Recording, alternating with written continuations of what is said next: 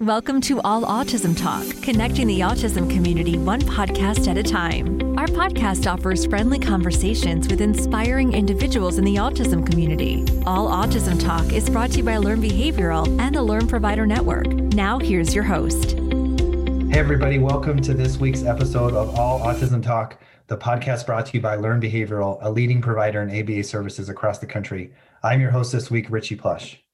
One thing that I've been noticing and I've been having a lot of conversations about lately is that there really isn't one set career path for behavior analysts to follow. It's not like you necessarily go to school and then become a behavior analyst and then work your way up into a director role and then stay there for 30 years and then retire. That's not necessarily the case for everybody, and that doesn't have to be your path. Really, there are so many paths and so many opportunities that you can have in your career that I've had in my career, from being in a school district to teaching new BCBAs to working internationally to supporting certainly young learners, which we spend a lot of time doing, but also adults in a variety of different ways.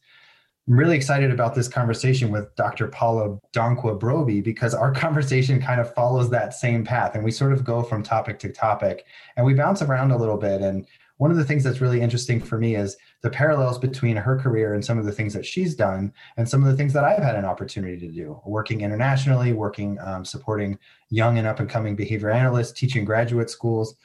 So it's really just exciting for me to be able to have this conversation and share this insight with you a little bit so that you can see if you're a new BCBA or a new behavior analyst, there are so many opportunities for you to really diversify your experience and diversify your influence in the field, not just by doing what you're doing in your home community. So I'm really excited about this conversation. It was really a natural one for me. And we talked for a while about a variety of different topics, but it was just an opportunity for us to share similar experiences and why I really think clinicians enjoy connecting to each other, because what I'm doing in my hometown can be different from what you're doing in your hometown. Our clientele can be different. Our supports can be different. Our strategies can be the same, but there's so many different things that go on in our given communities. I hope you pull that from this conversation. Dr. Paula Dankwa-Broby is an international psychologist, board-certified behavior analyst, and is currently serving as the ABA chair for the Chicago School of Professional Psychology's DC campus. She has over 20 years of experience working with young children diagnosed with autism spectrum disorder, developmental delays, and other learning disabilities, both nationally and internationally. She's provided ABA treatment, training, and consultation services to families, professionals, and organizations throughout the US, the Middle East, North Africa, and West Africa. I hope you enjoy this conversation with Dr. Paula Dankwa-Broby.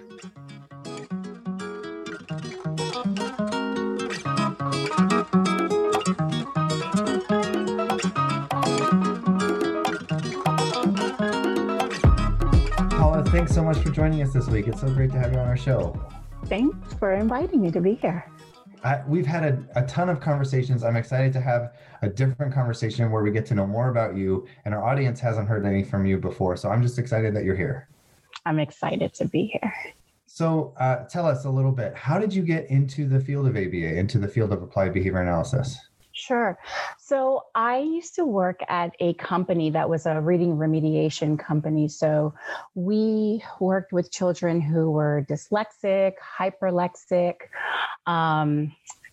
many different learning disabilities, ADHD. And so a lot of the children that would come in who were hyperlexic were also on the spectrum.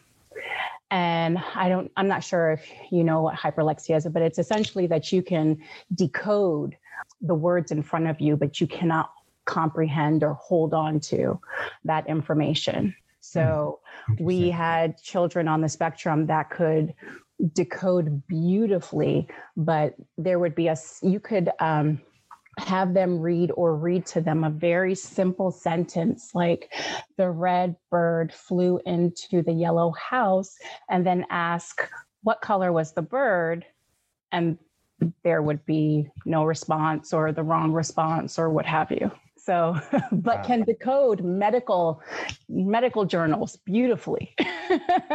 Just don't have that comprehension piece. Yeah, exactly. And so as I moved up in the company, I started taking on more of the hyperlexic cases. And I fell in love with children on the spectrum.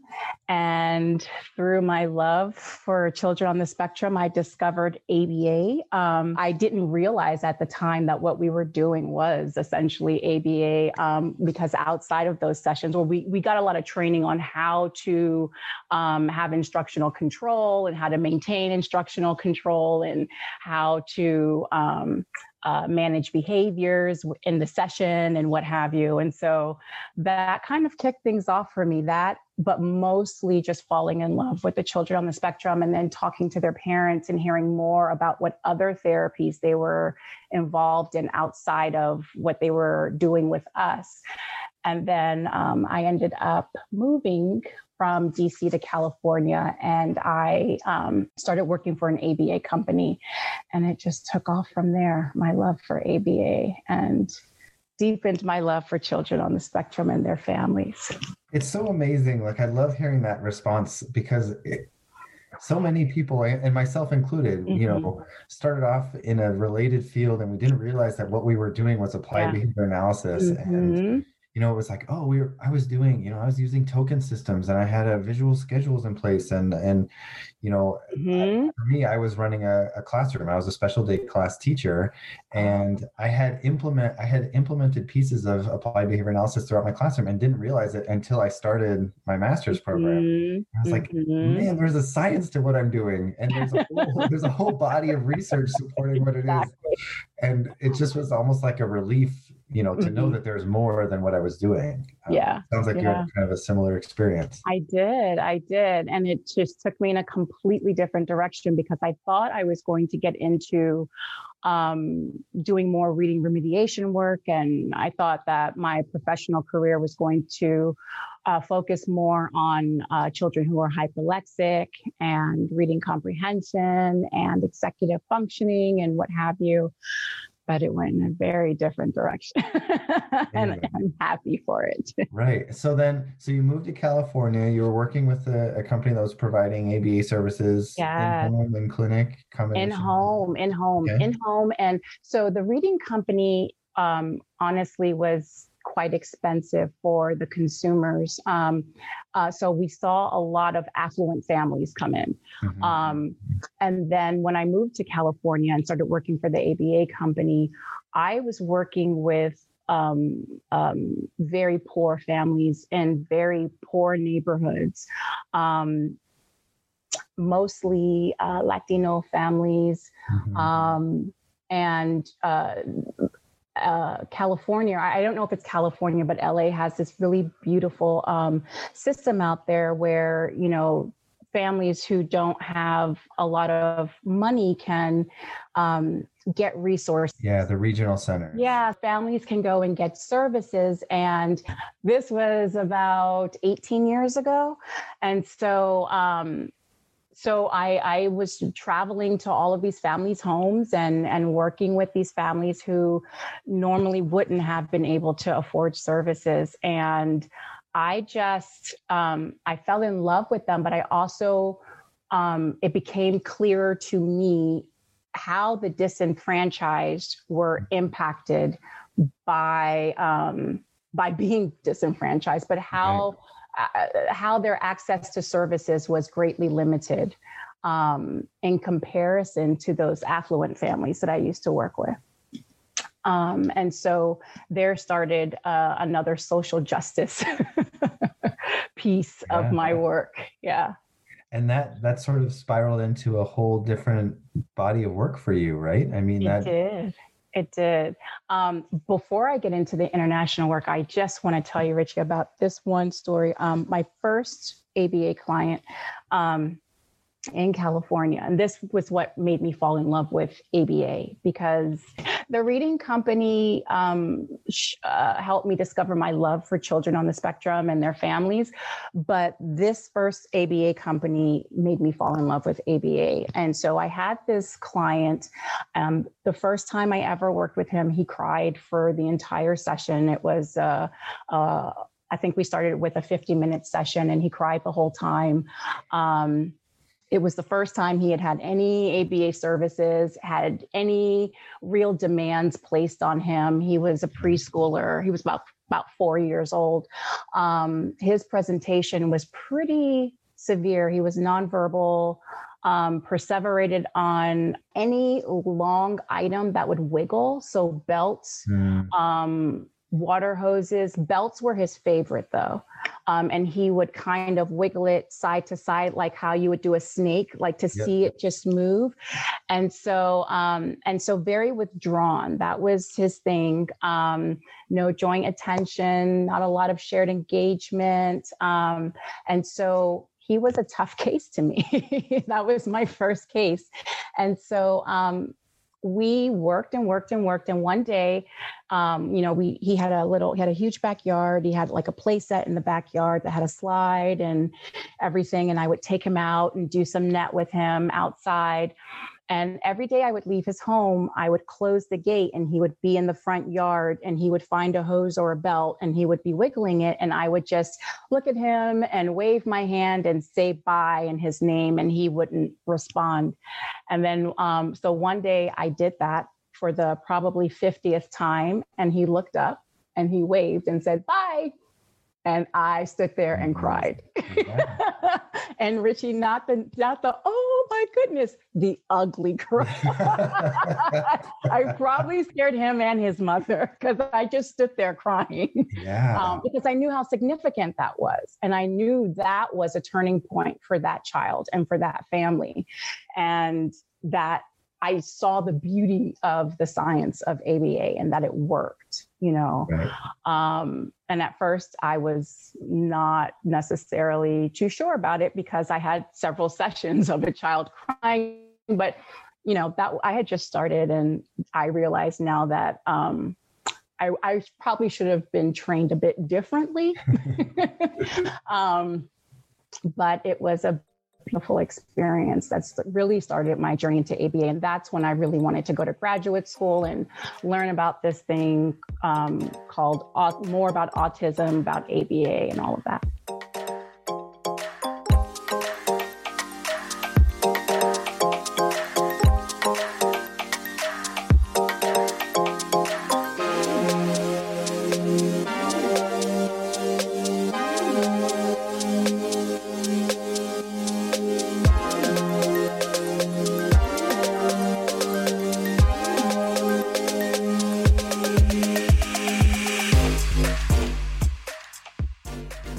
What a beautiful story. I mean, I'm shaking my head along with you as you're describing it because we can all think of, so many of us can think of a client that we've worked with or a family member or, a neighbor or a friend or somebody in our social group that has gone through a similar experience. I'm as you're describing, I was thinking of my first client and tell me experience. And so this little guy I was working with, he was the same age. He, didn't have access, similar, not necessarily in a very affluent area and was really struggling to get access to services. They lived in a remote part of San Diego where I live and didn't have a lot of preschool services and things like that. And I remember for so long I was just trying to get him to like hang out and be comfortable playing, we were playing.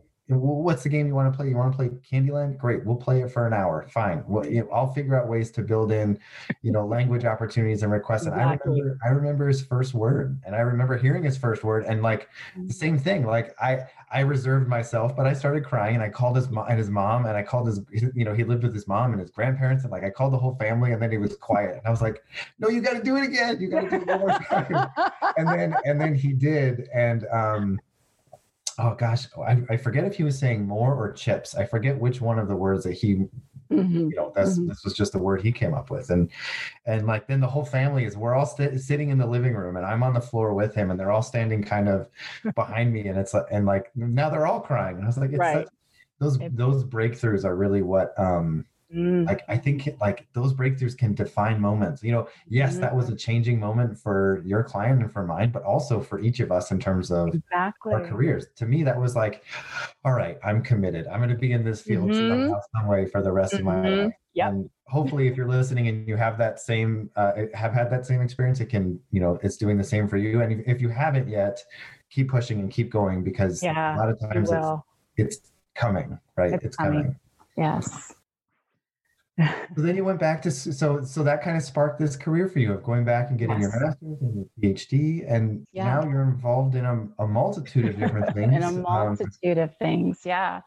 It's been a journey. I've done a lot. When I got back, so after California, I actually moved back to DC to go to graduate school. And at the time, there were no behavior analytic graduate programs around me. And so I went into a clinical psych master's program and earned my master's in clinical psychology and was a psych associate for a while and for a little bit, and went into neuropsychological assessment. And I worked for the head of the neuropsychology department at that time at a very prestigious organization here in the Washington, D.C. area, in the Maryland area. And so I did neuropsychological assessment for a little bit. And I used to be a part of the team that would diagnose children and individuals with ADHD, autism, depression. I tested for research. So all of the IQ tests, all of the achievement tests, the Rorschach, I can implement all of those assessments, score them, write reports for them, analyze them, all of that. Was that a challenging experience for you working in that lab? No, at first, no, it wasn't challenging. I actually enjoyed it a lot. And I see now, not now because I'm working with students, but when I was working and I had clients, a lot of the parents didn't understand the assessments that they had been given, even though they may have been given a summary by the person that implemented the assessment. They didn't really understand it, couldn't connect the dots and how that factored into treatment. And because of that neuropsych work, when I would always request, give me everything, and parents would have folders, or they would have, as nowadays it's electronic, but they'd have like folders of papers on their kiddo, on their child. And I would read through all of the assessments that they had been given and look at the scaled scores, look at the T scores, look at, all the scores and all of the recommendations. And I found that I had to then re-summarize everything for the parent and connect it back to the treatment plan or the treatment that I was implementing with the kiddo. But I found it challenging, going back to your question, because I started feeling like there was like a conveyor belt of, here's someone, they're presenting, or I need to assess them. I give them these assessments. I, score them, analyze them, write a report, make recommendations, the end, And so that was my day in and day out. I never knew, did they take my recommendations? How are they doing now? I would often wonder, and so that became challenging because the call to ABA was always there and always strong. And I wanted to do treatment. I didn't, I enjoyed assessment, but my heart was in treatment. Mm-hmm. So when that call grew louder, that's when it became a challenge. It's so interesting, the concept of summarizing, or I'm almost envisioning it as almost like translating a little bit of the findings from the assessment back to the family. I mean, I think families know their children better than we ever will. And right. I think that's hands down, that's not a question. But to be able to read through the assessments, and some of them, it's I remember being in meetings with families and saying, I think this is what they're asking. This is how I'm interpreting this question. How are you interpreting? And we're working together to kind of answer some of these diagnostic issues or whatever it may be. Mm-hmm. and it's just so complicated. So I love that idea of being able to bring it back to them. Was that something that like somebody taught you that, or you just discovered that, or how did that become part of your practice? I just discovered it on my own. I think just because of my background, I'm someone that I want all the knowledge. Mm-hmm. And I look forward to the day when I can just link up to you and download the knowledge in your brain into mine, as opposed to having to spend hours to read it. I love reading, by the way. I love books, but I'm just looking forward to that day. But I'm someone that wants all of the information as much as I can get so I can make an informed decision. Mm-hmm. So I knew, because of my background, I would just come in and say, what assessments have already been done? Can I see them? And as I started looking through them for my own knowledge so that I could connect the dots in my own head, I would often have parents, they'd see me looking at it, or I might ask a few questions to get some clarification. And then it would come out that they don't really understand what all of that, everything in the report really means. And how does this connect to, what you're here to do? And right. So it was just an organic thing that then I would explain to them what was happening. Yeah. And for any families who are listening, I want to encourage you to feel empowered to ask that question, right? Don't go through that process and say, I think it means this, I'm not quite sure. Ask the question. And if you need to ask it again, do it. I think, for us, it becomes, the terminology and the vernacular that we use becomes so secondhand and second nature that we forget that we've gone through this assessment tool 100 times, and families may be going through it for the first time. Exactly. So if you're a professional, please keep that in mind. And if you're a family, slow us down and ask. And there's, we want you to be a part of that process. So make sure you communicate that to us. And Richie, that's a huge thing that you've brought up. I have always subscribed to the philosophy of, I just want it to be a resource and a source of support for families who have children on the spectrum. So when I used to work with families, I would have parents call me all the time asking if, I was available for services and what have you. And a lot of times I wasn't, because it was just me and I had a full load already. But I would tell them, ask them, what questions do you have? And we would just kind of get into this organic conversation about what's been going on with them and, what have you. And so I would try my best to give them whatever resources I could, point them in the right direction. And every time before we got off the phone, or if it was an email, I would let them know, if you have any questions, please call me back. Please email me. You are not bothering me. If you are talking to another ABA company and you don't understand something that's been told to you, call me. I will explain it to you free of charge. If you get a treatment plan and you are just like, I don't understand any of this, call me. So I've always wanted to be that support, because as a parent, I'm a parent, and I don't have a child on the spectrum, but it's overwhelming to where do I go first? Where do I look?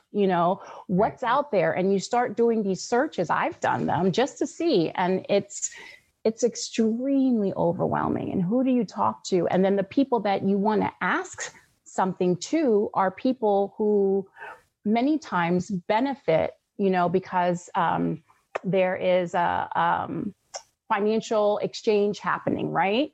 And so I just want to make sure I'm very, very passionate about advocating for parents and advocating for children. I just want to make sure that they get the information they need so that they can make the choices that they need to, the best choices for their child and for themselves. So, yeah. Great. That's great.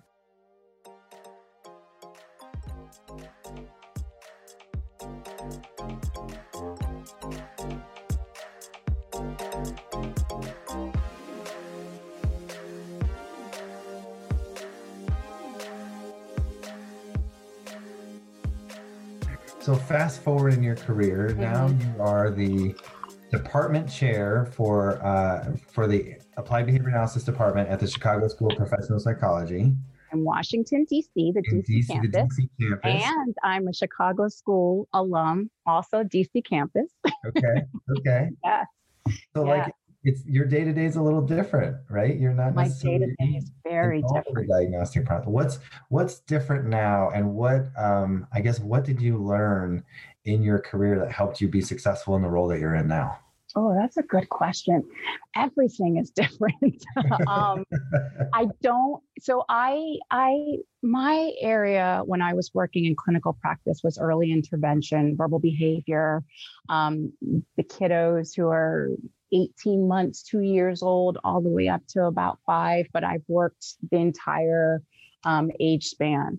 And so, but the younger ones, I love them. So I love them all. So I don't have them anymore. I don't work with parents anymore. Now I have the students, and the students are my kiddos. Like I'm passionate about them. And so I'm still passionate about children on the spectrum. I'm still passionate about caregivers and everything I used to do. But that passion, that focus now is on my students and on,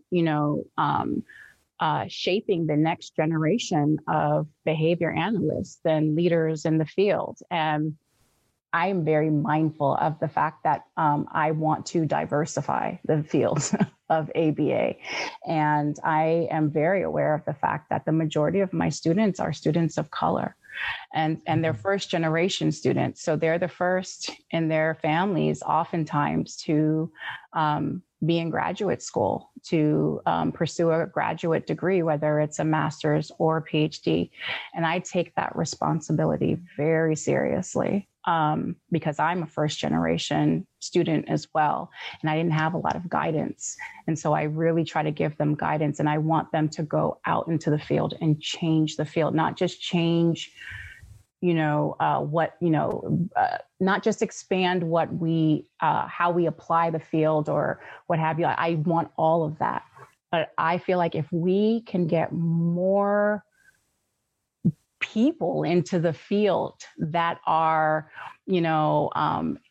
with intersectionality, whether that's race, ethnicity, gender, sexuality, or sexual orientation, whatever it may be, then we're really going to see I think that'll just take the field to the next level. Mm-hmm. And so that's what I am trying to foster with these students.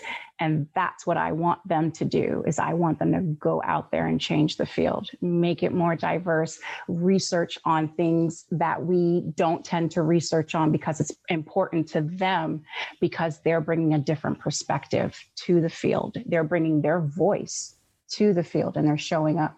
And so I want them to be heard. And I'm hoping that by the time I retire, the field will look different, the research will be different, the clinical practices will be different, and we'll be focused and talking about some other things that have nothing to do with DEI, something else.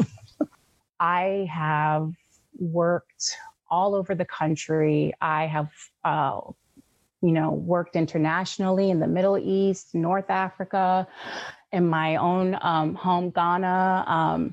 I've worked in many different countries, and the things that I've seen and the need that is out there, both for families, but also the things as behavior analysts that we need to reflect on and change and be mindful of.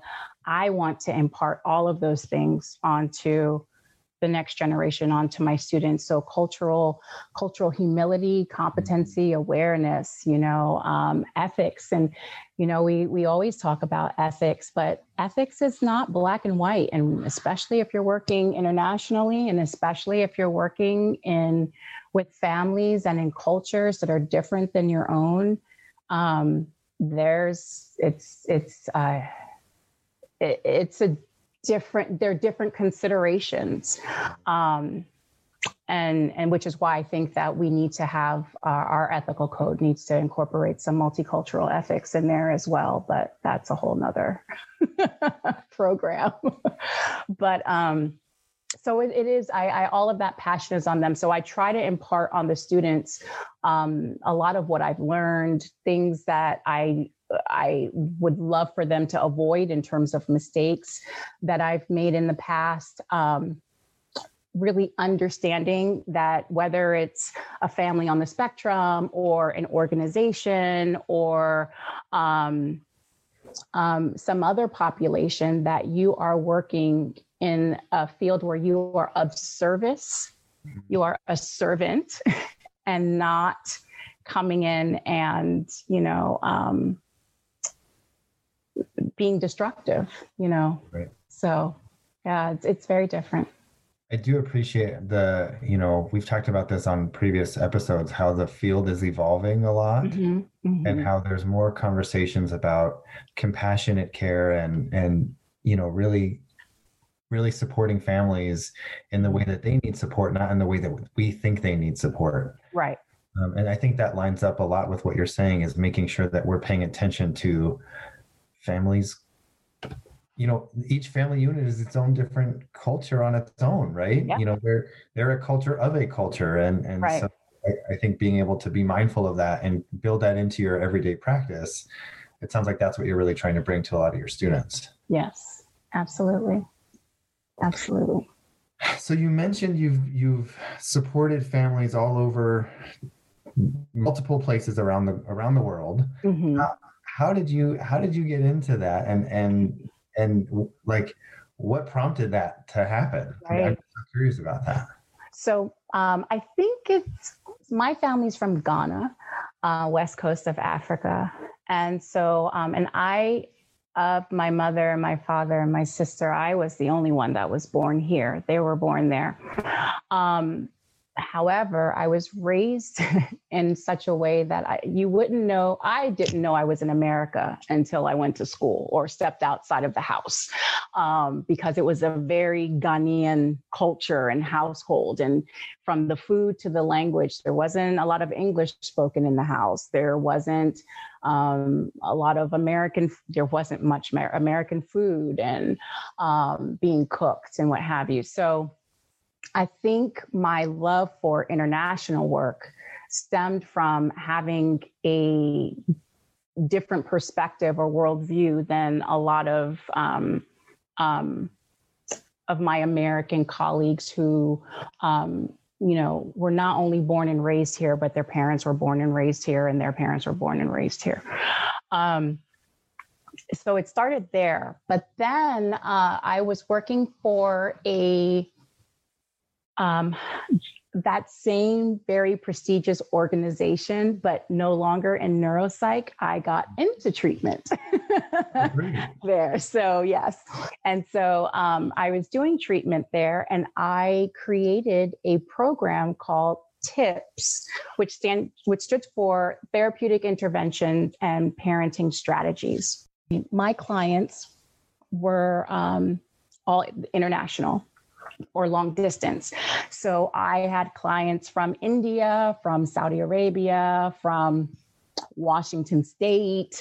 So I had clients from all over coming, and what I would essentially do was they would stay with us for anywhere from 2 weeks to a month, depending on how long they were able to stay in the States. And in that time, their child would go into one of the classrooms, and I would also work one-to-one with that child. I trained their therapists that they brought with them. I did parent training, and I assessed. I did assessments, and they also received assessments from other people. So they would receive like an autism diagnosis and see the developmental pediatrician and what have you. And so I would put together a treatment plan for them, and we would start implementing it. And I trained the therapist on how to implement it. I trained the parents on how to generalize it.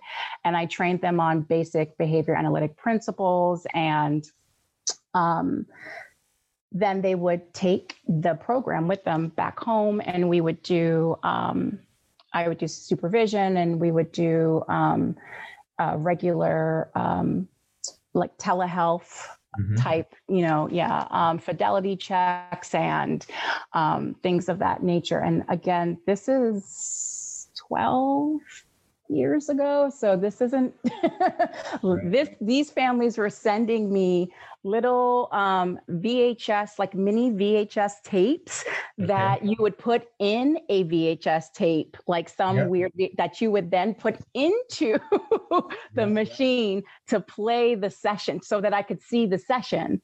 And sometimes I'd be watching it while I was actually on Skype with them. And then we would look to, I would give them feedback, or we would be on Skype and I'd be watching their session in vivo. Yeah. We would also look at data together and what have you. So this was a time where there was no RBT, there were no supervision standards and what have you. So through that wonderful experience, the issue that arose, Richie, was that parents realized that that whole setup wasn't sustainable. And they kept asking me to come home with them and stay there for a month or however long and do more work. Basically they wanted me to see them in their home, in their actual living environment, and give them more support and guidance and what have you, build in more net understanding where they're living, their culture and what have you. And that was a big piece that was missing. So because I would send them home with this huge binder and, essentially we, do telehealth after that. And so I could no longer have parents crying in front of me, begging me to come, do work at their home or to work with them in the home, and telling me that, they don't have a BCBA where they live. They don't know, there isn't anyone that can do ABA. And it was really heartbreaking. So that's when I transitioned into international work. I mean, it's so important. It's so important. I've done a little bit of international work as well. And one of the things I noticed is we have this idea of what our infrastructure looks like, from schooling to transportation to, even the fact that there are medical services available close by and things like that. Right. And that's not always the case everywhere. And that's not always, for example, one of the students I worked with internationally didn't have a teacher. There was not a school that could provide any education. So we were trying to do the behavior analytics services through Skype, or I remember having this camera that we would have to adjust, and it was they could adjust it on their end, and it had this feature where they could look around the room and I could do the same. And I remember trying to see sessions and trying to coach people, but we're half a world apart. And it was so hard to try to incorporate the academic aspect, the behavioral aspect, the self-help aspect. And it was, all of it. It was an all-encompassing program. And I think that's something that people don't always consider when they're supporting people in different countries that are, absolutely not. Absolutely not. And I know a lot of people, when I would say, I'm going to Egypt to work with a family, I know a lot of people thought I was, the perception was that I was going into these wonderful places and having a vacation. And Richie, I literally saw the pyramids in the car going to a school for my kiddo and leaving the school for my kiddo, because I went to go look at a school to see if it was if it would be appropriate for him. Given his presentation, given his skill set and what have you. That's how I saw the pyramids, very far away on the highway, passing by. When I go and work with my families internationally, they own me that's it. I get there and we get to work. I barely sleep. I work 17, 18-hour days because our time is so limited and there's so much to do. And even here, we put together a treatment program. There's so much to do. That's months and months and months and years of work. And I'm, trying to get that all together in anywhere from 2 weeks to a month, depending on how long I happen to be staying in that or working with that client. That's amazing. So, yeah.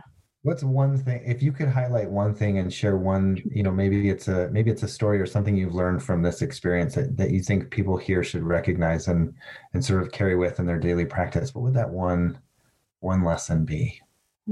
That's a good question from my international work. Yeah. I think the few things I would say is that there's a lot of work that needs to be done in a lot of different countries. There are some countries that have that are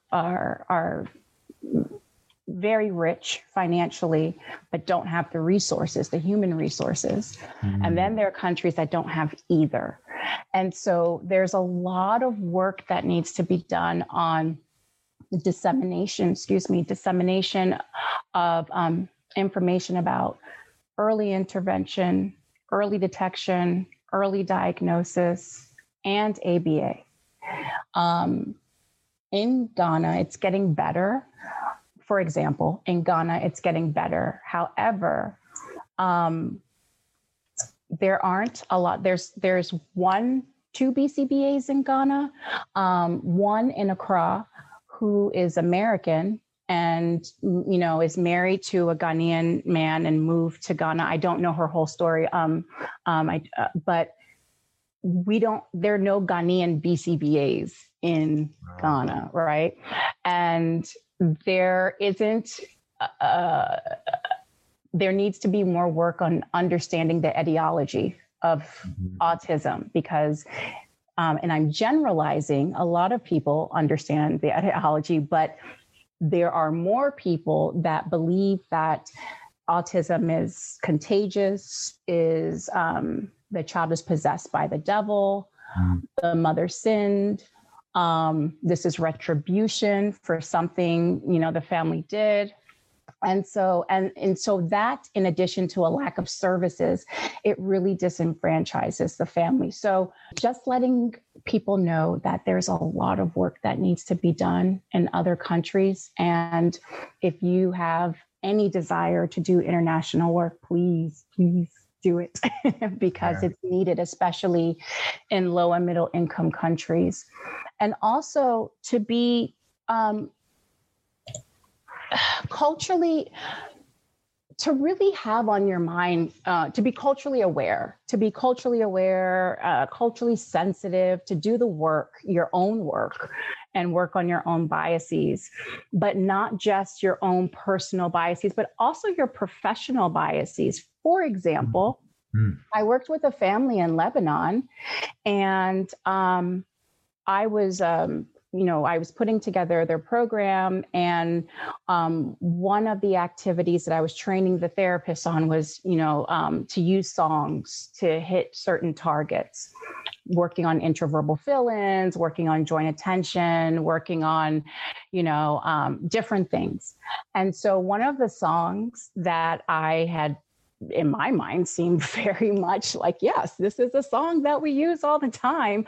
It was, Old MacDonald Had a Farm. Oh, yeah. And the therapist turned around and said, "What is this song? I've not heard of it before." And I stopped right there, and I was like shocked, and I said, "Oh, I always talk to other people about this, and I just did it." And so I recognized right there, my own bias in my treatment planning and my treatment implementation, that I was using these Western songs, Western gestures, and I was embedding it into this treatment plan, not realizing that they are not in a Western culture. And so we had to then use, songs that were in Arabic and Lebanese children's songs. And, I just stopped right there, and they gave me a nice education about things. I just asked questions and changed. I spent that night just changing up the treatment plan, just changing everything up. So being mindful of that, and this isn't really an international thing. Like if you're working with families, that we're in partnership with them. We are not against them, Like you said, we as parents know our children better than anyone else. And I always say, you're the expert on your child. I know ABA. So together, we are going to do something really awesome. We're going to work together to work on these skills, to do these amazing things and help your child, build on their strengths and acquire some new skills. That concept of, one, having a little bit of awareness and humility with programming. I mean, for me, I had an opportunity, and I was working with one family that was very affluent, and they had a teenage daughter, and I was thinking in my head, great, we've got to get her she's got to be able to menu plan and go grocery shopping and do all these things. And then I get to their home, and they had servants who were doing all of those things for them. Exactly. So in my mind, I'm thinking, okay, great. Well, how are we going to teach her to go grocery shopping? And they're like, oh no, she wouldn't. And I was thinking, okay, but wouldn't she need that? Nope. Nope. She's not going to need that skill. And it's like, okay, great. Let's back up a little bit and let me first check my ego outside, because I thought I had this all figured out and this was going to be a breeze, but there are some challenges, and that realization of man, I don't, you don't know what you don't know. And to be able to have that open mind of, if you are going to go into another country or another part of our country, or just a new family's home, be open-minded to hearing what that family has to say and what their beliefs are and what their priorities are. I think is really important also. Right. Learn about them, learn about the families that you work with, so that you can, put together a really amazing treatment plan that they're a part of. You said something about that example you gave was really great, Richie, by the way, because that's I've worked with a lot of affluent families abroad as well. I mean, probably more affluent than I will be in this lifetime. And that's a real thing. I had children who had nannies 24/7, and I had a similar experience. This child needs to start bathing on their own and not having the nanny bathe them at 7.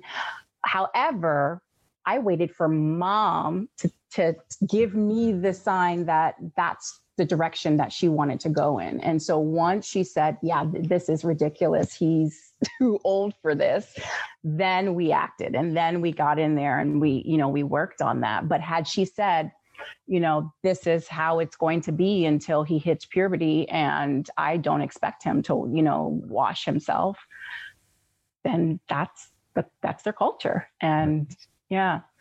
So just being very mindful, know who you are working with, know the family, know the client that you're working with.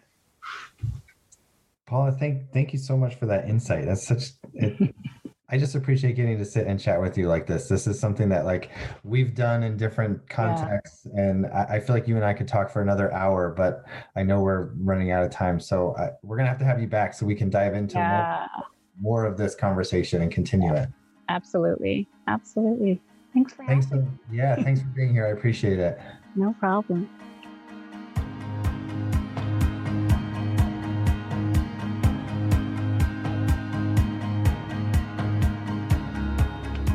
I hope you enjoyed that conversation with Dr. Paula Donkwa-Broby. The thing that I really took away from that conversation is that there really is no perfect pathway. There is no A to Z in terms of your career. Your career can take you in all sorts of different places and all sorts of different directions. So I want to encourage you, if you're becoming a behavior analyst, if you're going to school, if you're starting off this career and this is your first position, feel free to try something new, right? Follow your interests and figure out how to include your interests into your work. We do that with our clients all the time, right? We create plans and we talk about how we're going to build their motivation into the plan. Well, we need to do that for ourselves and for our careers also. If we're working every day to find meaningful work and find a way to include our interests in our work, we're going to be moving constantly in the direction of career fulfillment. And I think that's so valuable. And I think that's going to help us as a field really address some of the burnout issues that we've talked about before in this podcast and at conference and things like that. So if you are a speech pathologist, if you are a special education teacher, if you are interested in getting involved in the field, jump in and try it. No one's saying sell your house and move across the country to do it, but try it, even if it's part-time or even if it's on the side, one night a week or one Saturday a month, something like that. Get into it, get engaged, and see where it can take you. And if it's something that is interesting, keep going. And if it's something that's not, then you can stop. That's okay. As always, you can find us on Facebook and Instagram at Autism Therapies. And if you have a show suggestion or other feedback, we want to hear from you. Please send us an email at allautismtalk@learnbehavioral.com. And feel free to subscribe, rate, and review us at Apple Podcasts or wherever you get your podcasts. Until next time, take care. Be well.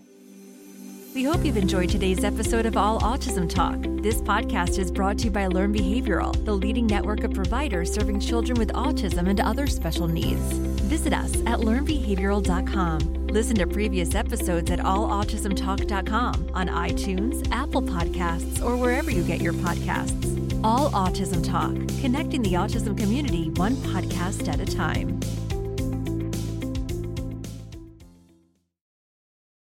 It is Ryan here, and I have a question for you. What do you do when you win?